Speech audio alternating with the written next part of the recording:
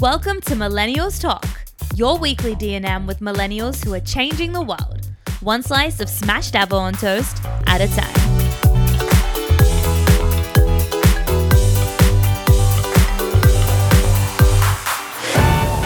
I have been to jail overnight in the United States, handcuffed, in with murderers, not just like a holding cell. Like, I've been to jail. I was 19 and that happened on that first trip to the United States of America. Yeah. So with that whole, I'm in the wrong course, I hate uni, I plan to defer. And I was like, I'm going to go work on a summer camp.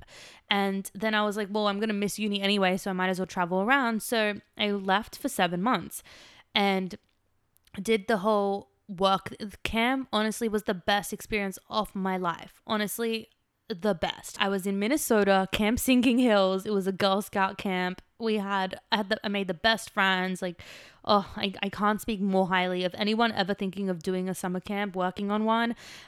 That is the way to go. If you're fine with, sleeping in cabins and roughing it and, weird shit like that, like being dirty and having to like work pretty much 24/7, it's really, really challenging, but it's the best thing you'll ever do for yourself.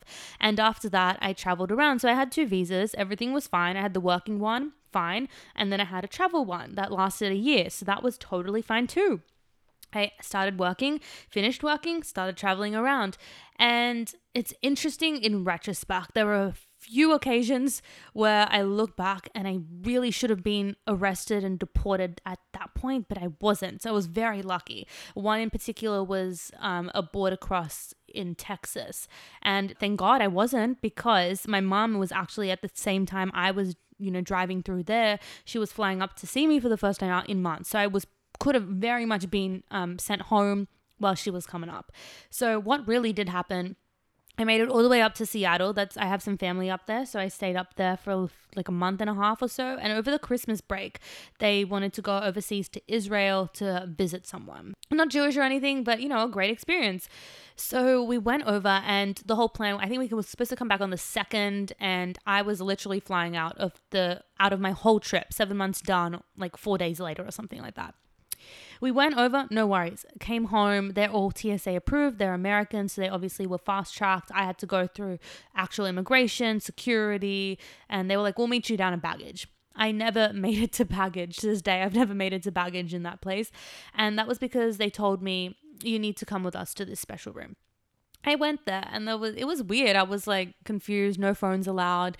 Yet I texted like my cousin who was waiting at bags and my aunt. I was like, I don't know, I'm just like stuck in this room. Sorry, I'll be out soon. They had a driver already waiting.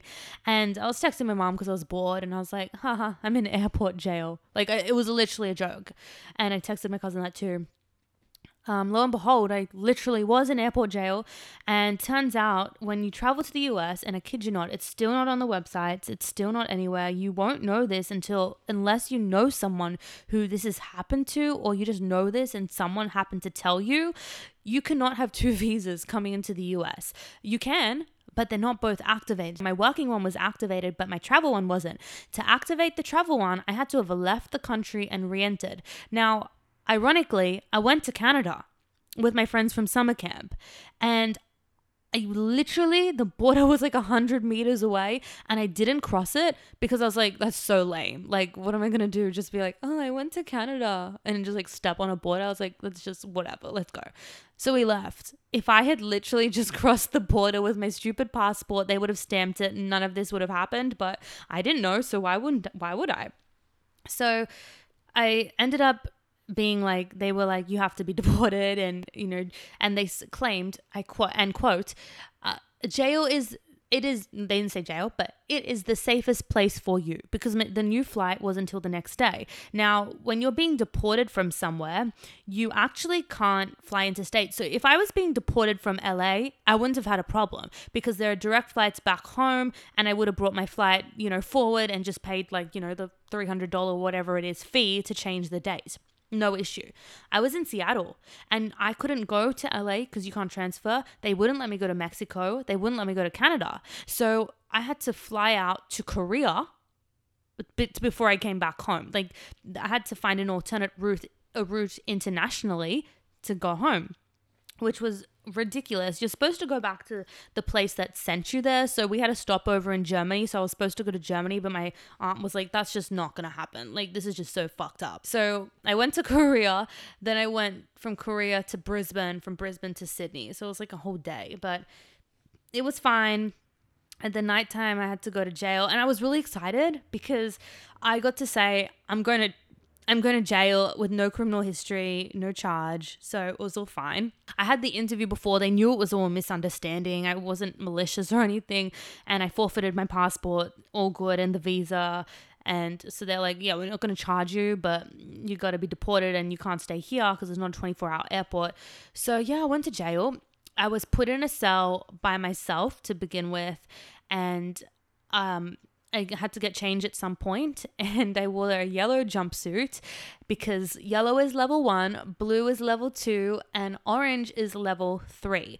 There were level 3s next door. I swear to God, they were murderers. They were just looking at me with those eyes. I was like, okay. I'm like, oh, okay. And I was really excited. Like I said, I was so pumped to go to jail, but I cannot express, and that was all fine. And when I walked in, so I was in this police escort like van, and there was a guy like who was also going to jail with me from Germany, and he was screaming the whole time, and I was like, okay. And I was like crouched in the back of this, like, it was so tiny, this little space, and I'm not a big person, I'm 5 foot, I couldn't fit in it, right? And we got there, and Taylor Swift was playing on the radio, Red.